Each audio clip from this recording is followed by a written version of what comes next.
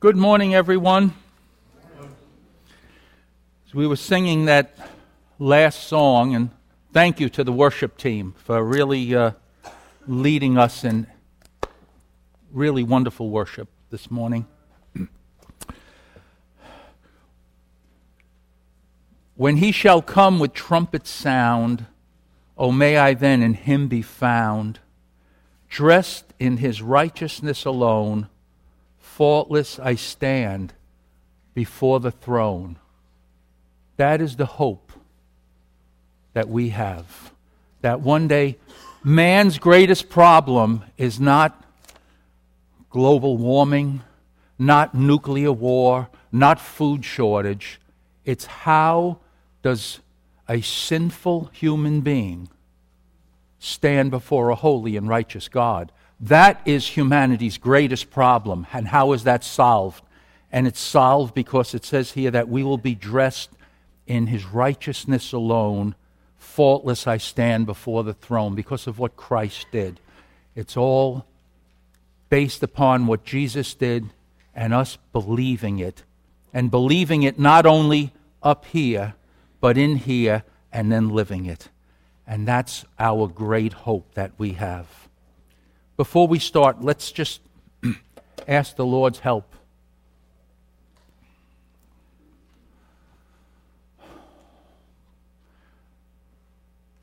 Father, you have given us the greatest gift of all, your Son. Lord, you have given us hope. You have given us life. You have given us eternal life, Lord. And Lord, may we never stop praising you and worshiping you in everything we say and do and think, Lord. Lord, now as we open up your word, Father, and we talk about the three witnesses that we have to show us why we have faith in you, Lord, why we believe in your Son. I pray you'd bless our time. Lord, please help me to speak only your truth. Please help those listening to hear only your truth. And Lord, may you have your way with us now. We ask it in Jesus' name. Amen. We are continuing in 1 John chapter 5. If you want to turn there to follow along. We have been going verse by verse through this. It's John's book of tests for us to let us know that we are Christians. He gives us the moral tests and he gives us the doctrinal tests to show us that if we believe these things and we exhibit in our lives love for God, love for one another, we exhibit obedience, then as he says in chapter 5, verse 13, I write these things to you who believe in the name of the Son of God, that you may know that you have eternal life. He says, I'm writing this so you can be sure that you don't have to say, I hope when the lights go out, God doesn't reject me. God doesn't send me to a place where I deserve for all my deeds, but I'm covered with the righteousness of Christ. That's assurance, knowing that when you close your eyes, you don't have to fear.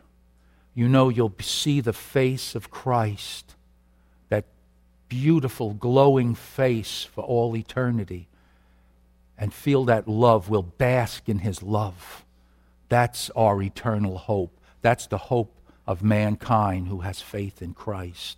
And may everyone come to that place one day. And that should spur us on and motivate us, shouldn't it? To want to spread this truth. Not only by telling people, but letting them see it.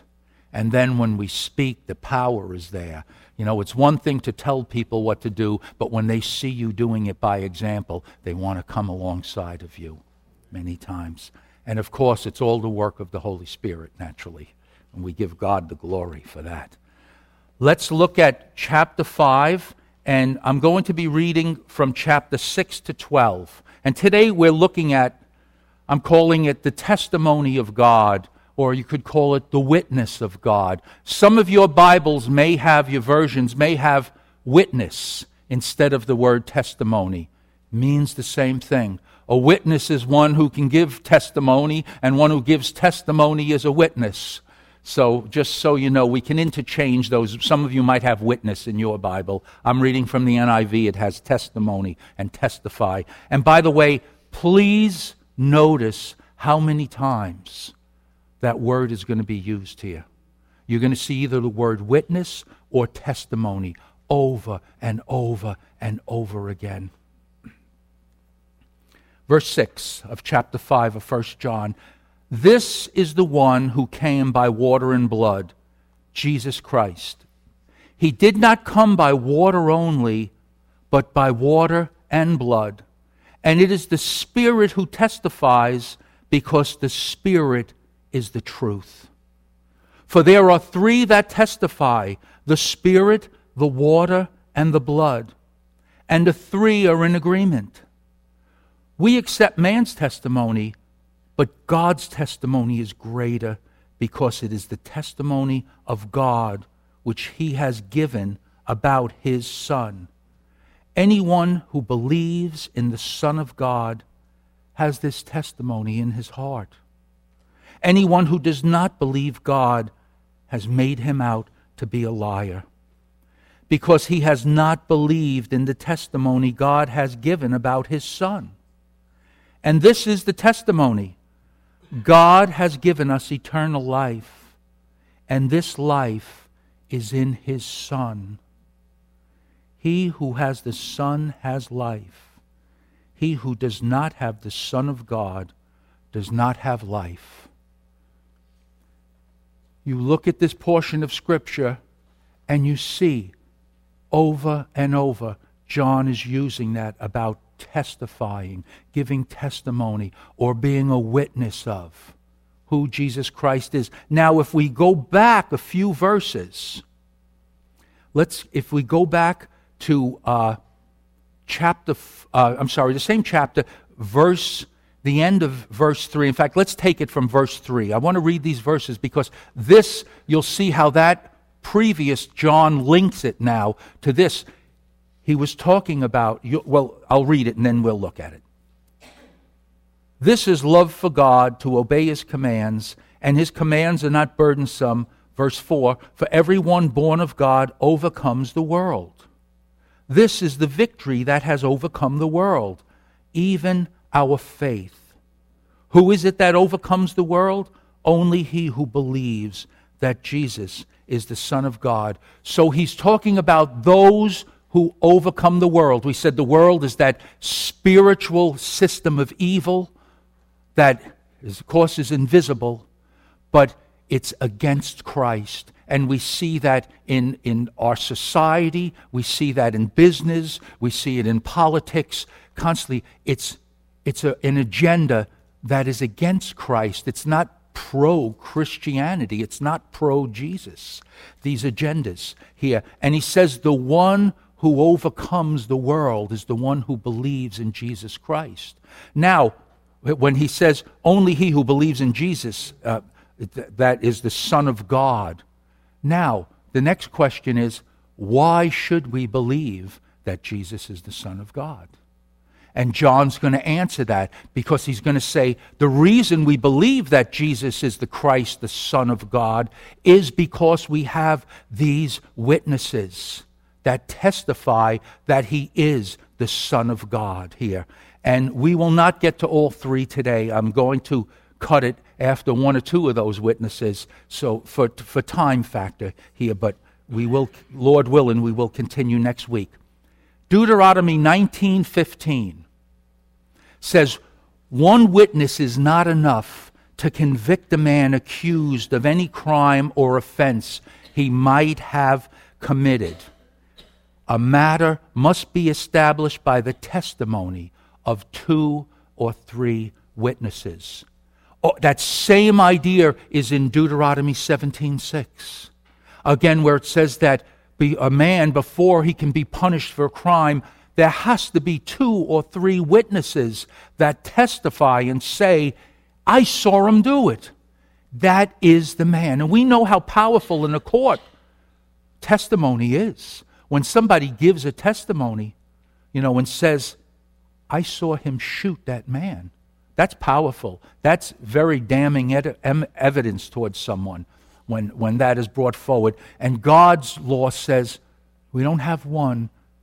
We need 2 or 3 people to say that, to make sure that that person is the guilty party, or that person, in this case, is a witness. And what John's doing is carrying, though, that Old Testament principle here to saying, this is how we know who Jesus Christ is, why we put our faith in him, why we believe in him, because we have witnesses, people, or in this case, God himself, who testifies to it. And he already said, and God is not a liar. And anybody who disagrees with God's testimony, John says, you are a liar. He's very direct, John. He doesn't fool around. I like that in him. So let's look at this a little bit. In fact, just before I do, just to mention, that principle is not only in the Old Testament, it's in the New Testament as well, isn't it? Matthew 18, what does Jesus say? If a brother sins against you, he says, go to him and speak to him and see if he understands what he's did. If not, he says, bring 1 or 2 witnesses or brothers with you. Again, that principle of having not just you to do it, but you bring others with you as far as to be witnesses there, to testify.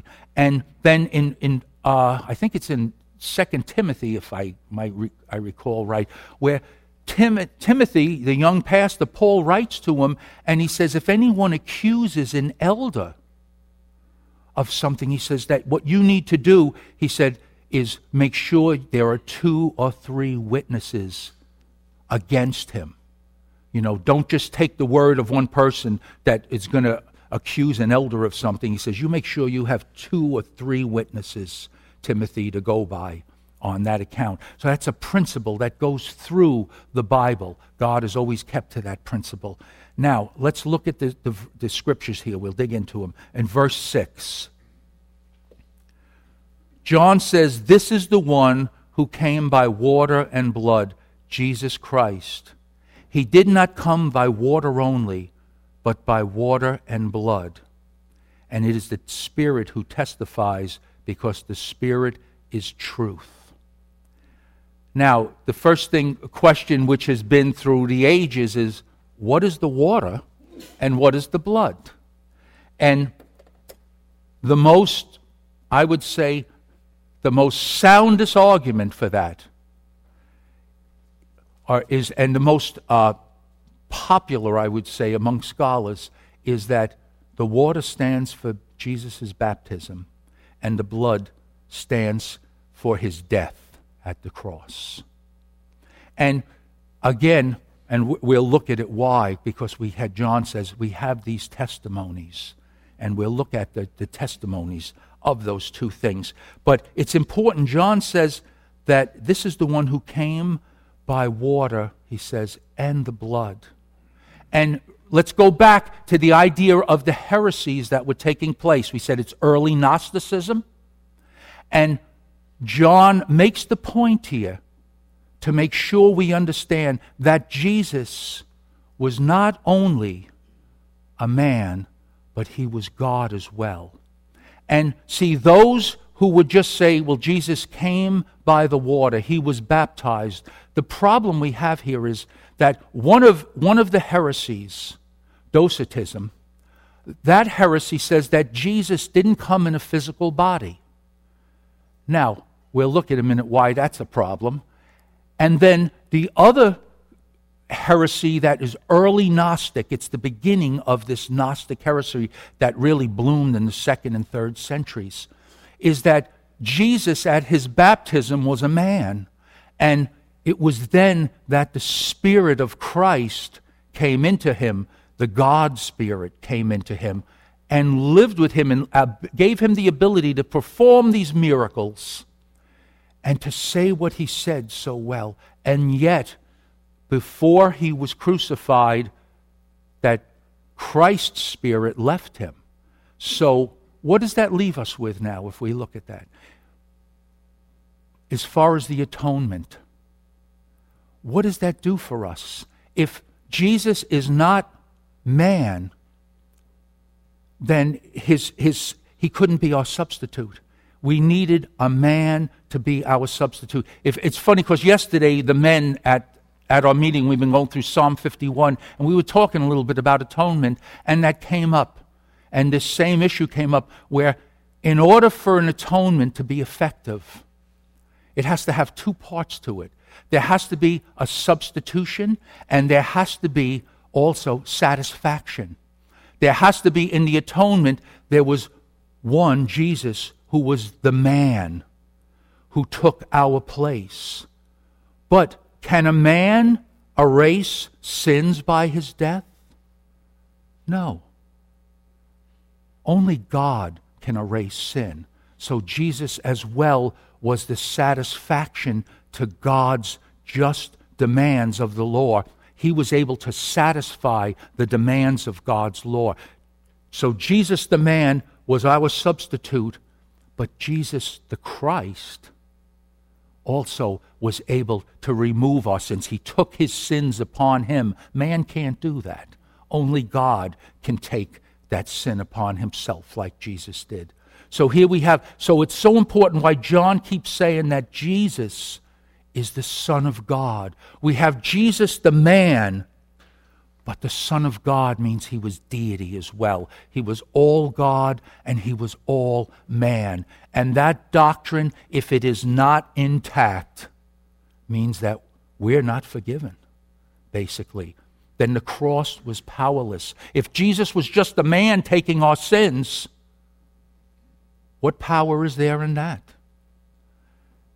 And if he was just God, then he wasn't a substitute for us, but he was the God-man. That's why the cross is the most, how can you put it, incredible. Man couldn't think this up to get where God would carry out his justice, and yet we would receive forgiveness in it. That's the cross. That's why the cross, we never lose sight of the cross, because that was our only hope. That was the only way we could ever get right with God. We could never, through the law, a man cannot be justified. We know that. So it was the only way it could be done, and Jesus did it. And these heresies, like Docetism and Cerinthianism, these heresies destroy the atonement. They're heretical. They don't allow the atonement for our salvation. It's ineffective. And so John is defending this because he knows if that doctrine is not right, people, and you know, it's funny because Jehovah's Witness came to my house this week. And a couple ladies, very pleasant, they always are. They pull up, she pulled up and she said, "Hi." She says, "Oh, you look busy right now." I was taking something out of my car, and I said, "Yeah, I am a little bit." And she said, "Well, I'd like to give you some, I won't take your time, but I'd like to give you some of our books and booklets and things." And I said, "You're from Jehovah's Witnesses, right?" And I said, "No, thank you." And she said, "Oh, you don't want to look at them?" I said, "No, And some of you might disagree with my approach, but I said, "No, I'm sorry." I said, "Because you believe in a different Jesus than I do." I said, "We don't believe in the same Jesus." And she said, "Oh, you mean there's different Jesuses?" She wanted to engage in a thing, and I just said, "Yeah, there are." I said, you believe in a different Jesus." And she said, "Oh, okay, have a good day, But they're called Jehovah's Witnesses. That's a lie. They're the furthest thing from Jehovah's Witness. They're the devil's witness. And I'm saying it, and you might feel, "Ooh, that's a little bit harsh." Their doctrine of Jesus is heretical. Their whole doctrine is their founder, Judge Rutherford. He's nothing but an agent of Satan, he was, for coming up with this thing, because people are following this, and they don't have the right Jesus. If you don't have the right Jesus, you're in trouble. Then you don't. Their view of Jesus, and just just so you understand that. I mean, and I'm not going to, I don't want to take time on this, and I'm going to lose the text, but I mean, they believed that Jesus was an angelic being. And then God brought him and made him a human being, and Jesus the whole time was a human being here. And then he died on the cross. He was never resurrected. His physical body was never resurrected. In fact, they believe their doctrine that in a millennial period that they're going to take his body, that God will take his body and display him. I'm not making this up. You can look it up and put it in a museum for everyone to look at. I mean, this is their warped doctrine that they have. In fact, they believe that after that Jesus died, that the heavenly spirit went up to heaven and God made him into an angel again, and now he's living an angelic life up in heaven, and I think he's called Michael again. You know, this is why I say this is out of the pit of hell. They're not Jehovah's Witnesses. They're not witnesses for Jehovah. They're witnesses for the devil. Their father is the devil. And they might not, I'm not saying that some of those people, they're lost. They don't know, you know. And we need to, and I try to talk to them in a one-on-one situation outside of when they're on their campaign and their agenda. Because when they're on their agenda, they're in the aggressive mode to just, they're going to pile on me everything. No matter what I say, they're going to come back with their own speech. So I don't waste time with that. I don't. I wait until I get somebody alone and I can talk to them personally without them being in that, you know, we're out on the campaign to, you know, evangelize. So anyway, John says here, this is the one who came by water and blood, Jesus Christ. He did not come by water only. He wanted to make this clear because, see, it's important that one belief was that the Spirit of Christ, the God Spirit, came upon him when he was baptized. But he says, not only the water, but the blood, because when he was crucified, that means that God Spirit went back up. So the atonement had no power to save sins. So this is why he's emphasizing, and you'll notice John says many times in this, and in his gospel too, he says, Jesus Christ came into the world. He says, in other words, the God-man, he was the God-man who came into the world. He wasn't changed in a God-man for a temporary time and then changed. And you'll see that, and I won't take that today, maybe next week. I'll give you some verses to show you that he keeps saying came, like John says. He came into the world, Jesus Christ. He wants you to know that he was God right from the conception. He was the God-man all the way through and to his resurrection. He never lost that.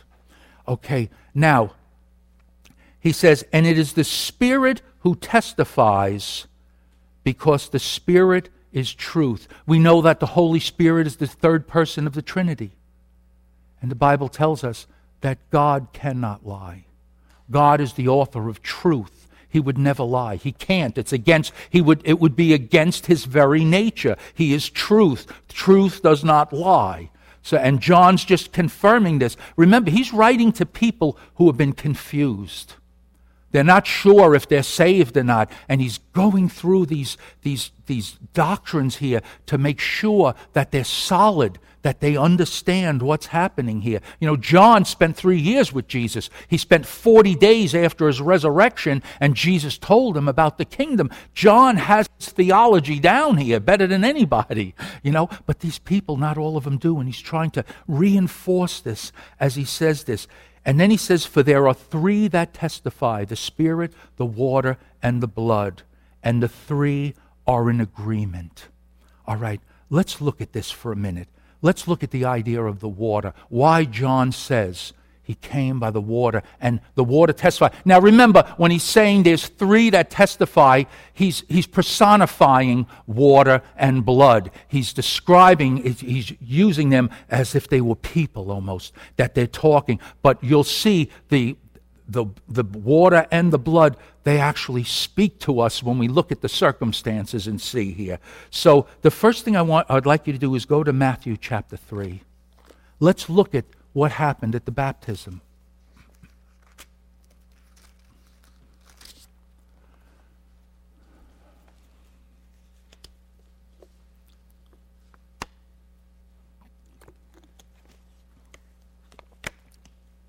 How does the water testify that Jesus is the Christ, the Son of God? Well, let's look at verse 13.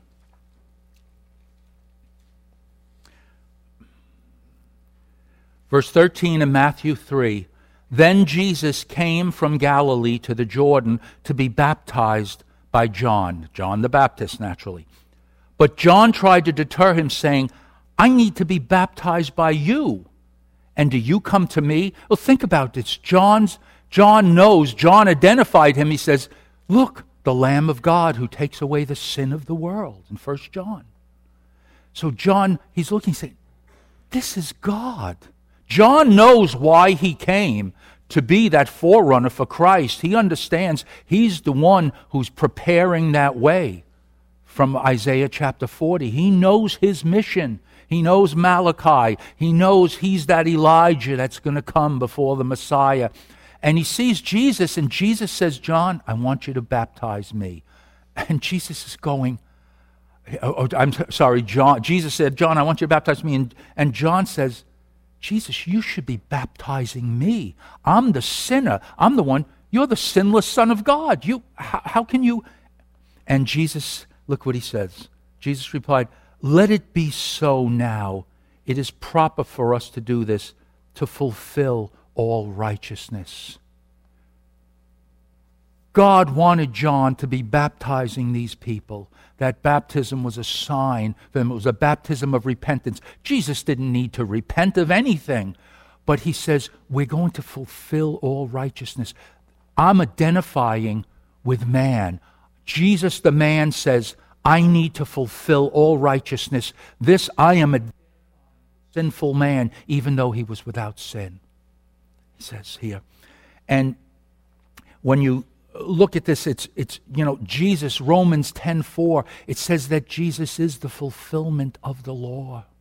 Jesus came to fulfill the law. He came to fill it to the full, especially when you read the Sermon on the Mount and you see Jesus takes the law and he brings it to another level. They were all looking at it outwardly. And Jesus took that law and he put the real intent of it. He says, no, it's not just what you do on the outside. God wants it in your heart. He says, and he brings it up to that level. He fills it full. He fulfills the law. And in verse 16, as soon as Jesus was baptized, he went up out of the water. At that moment, heaven was opened, and he saw the Spirit of God descending on him like a dove and lighting on him. Now remember, it doesn't say the Spirit was a dove that came on him, because sometimes, I can remember seeing pictures of Jesus being baptized, and you see this white, feathery, like dove flying down from heaven. And I mean, he's trying to make a point of how it represented, how it looked. But you notice he says, descending like a dove. John the Baptist wasn't sure, how to describe this.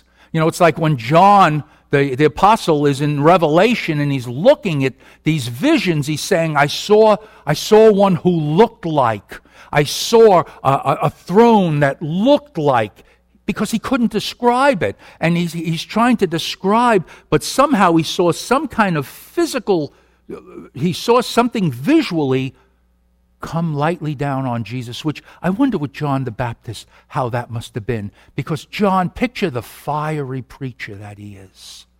I mean, John would look at the people and go, you brood of vipers, you snakes. He looked at the Pharisees and called them snakes. That's pretty powerful preaching when you're looking at people and calling them snakes. He says, you brood of vipers, who warned you of the coming wrath.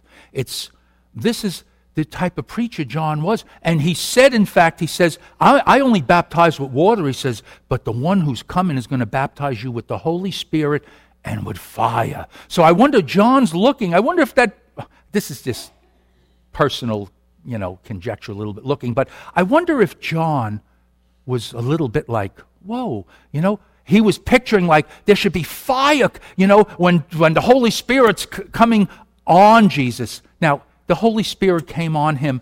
That doesn't mean Jesus didn't have the Holy Spirit before that. Who is Jesus? He's God. He's the God-man. Jesus always had the Holy Spirit in him. He's God.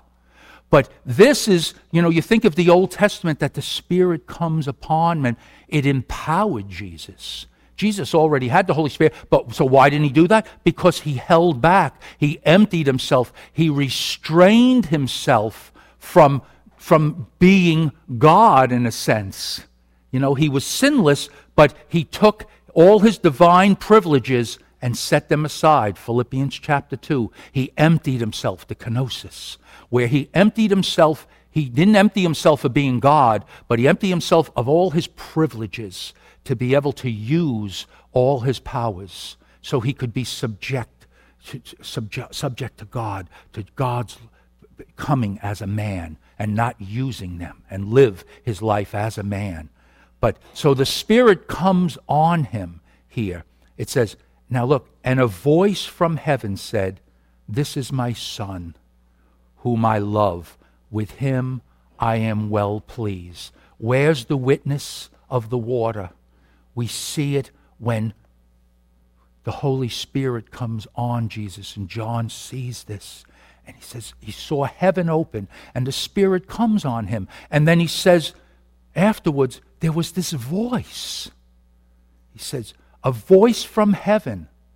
Here is the water. In a sense, John is saying the testimony of the water of the baptism are these things, these supernatural acts that are taking place. This is giving testimony that Jesus is the Christ. Look, this is no ordinary man. I can see the Holy Spirit coming on him, and then the heavens open up, and he says, I hear this voice.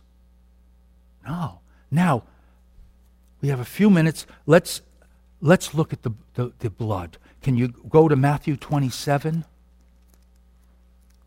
When John is talking about witnesses, he's saying there's one witness, the water. The water is witnessing these things by these events that took place. And I'll try to go through these fast here, and we'll wrap it up for today. So if you look at verse 45, now Jesus is on the cross. He was crucified about 9 o'clock, and he's on the cross. It's the 6th hour. That means it's noontime. It says in verse 45 of Matthew 27, from the 6th hour until the 9th hour, darkness came over the land. Now that darkness, the way it's written, it was a supernatural darkness. It was a thick darkness. Think of Egypt, the plague of darkness, in a sense, when on the Egyptians, when Moses, God had Moses, again, curse the land there, and a darkness comes. Well, this is a supernatural darkness. So there's this supernatural darkness, the first thing that's taken place. About the 9th hour, Jesus cried out in a loud voice, Eloi, Eloi, lama sabachthani, which means, my God, why have you forsaken me? At that moment, Jesus felt that separation from the Father. Picture, Jesus had taken the sins of mankind upon him. That meant every lie, every theft, every murder, every rape, every abuse you could ever imagine, the most hateful things a person could ever do, that was on Jesus Christ. He was sinless, but those sins were transferred. He was, at that moment, Christ was the most hideous thing in the universe. There was nothing more ugly and hideous than Jesus Christ at that point. He carried every sin of the world here. Picture one person, then picture millions of people. All those sins, and God the Father just separated himself from Christ at that. And how symbolic all this is. You think about when Jesus talks about, and in the Old Testament too, about being cast outside of the camp, put in outer darkness like this. And here, this darkness, You picture it representing God turning his face. Think about the Aaronic blessing.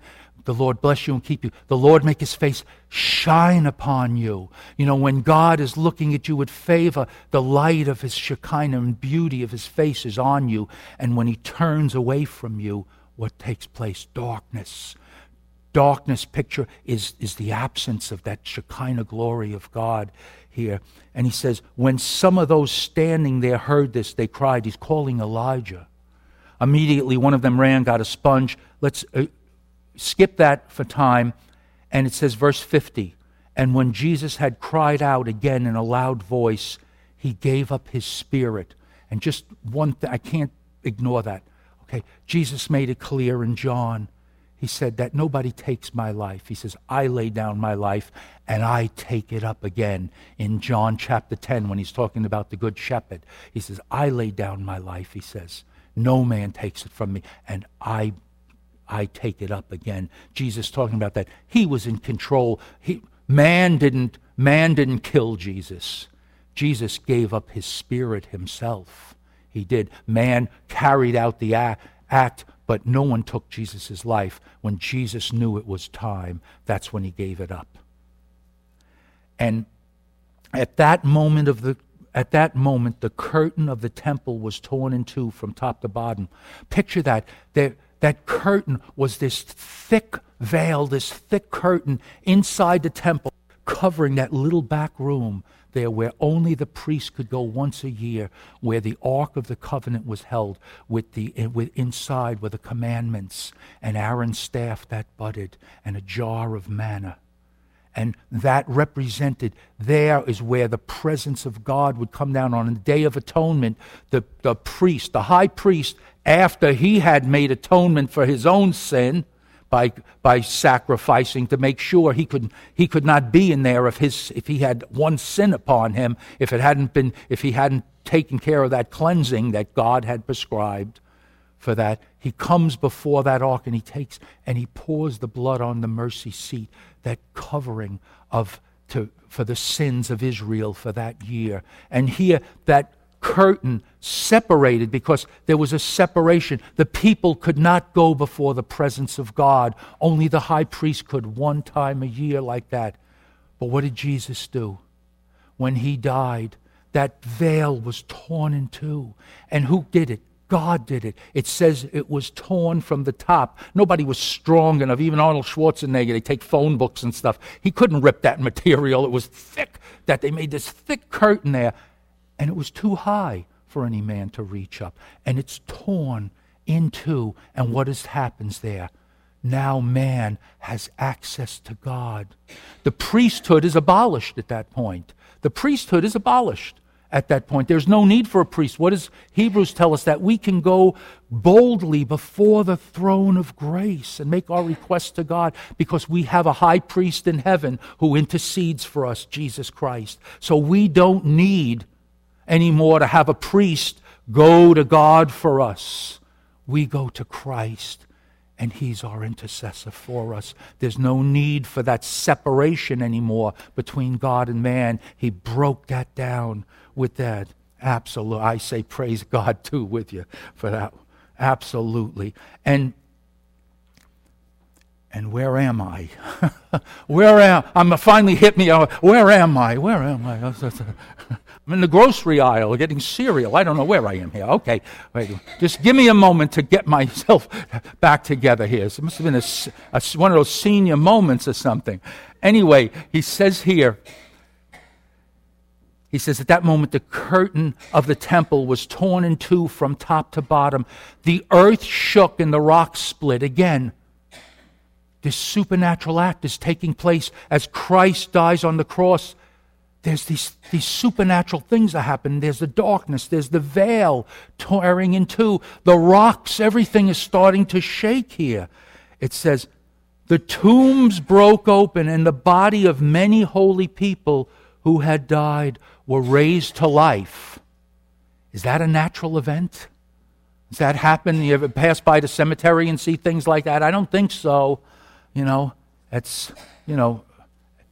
They came out of the tombs, and after Jesus' resurrection, they went into the holy city and appeared to many people. Now watch. Again, now look, when the centurion, picture a Roman centurion. These guys are hardened. These are many of these guys were cruel people. It was just all about might, the Roman might. It was, we just conquer and crush. And to be a centurion, you had to show the toughness. When the centurion and those with him who were guarding Jesus saw the earthquake and all that happened, they were terrified and exclaimed, "Surely he was the Son of God." You want to know what the testimony of the blood is? Well, think about the darkness that takes place. Think about the veil that is turned into. Think about the earth shook. Think about the tombs opened up and people came out of them, the holy people. And think about a Roman centurion who can look, probably the biggest pagan around, an unbeliever, look and go, "Surely this man was the Son of God." That's the testimony of the blood. That's the testimony of Jesus' death. John says that all these events and all these things are testifying that Jesus is the Son of God. And we are going to stop. And amen to you too for that. I agree. I agree. We have powerful testimony. And think, the books in the New Testament are what?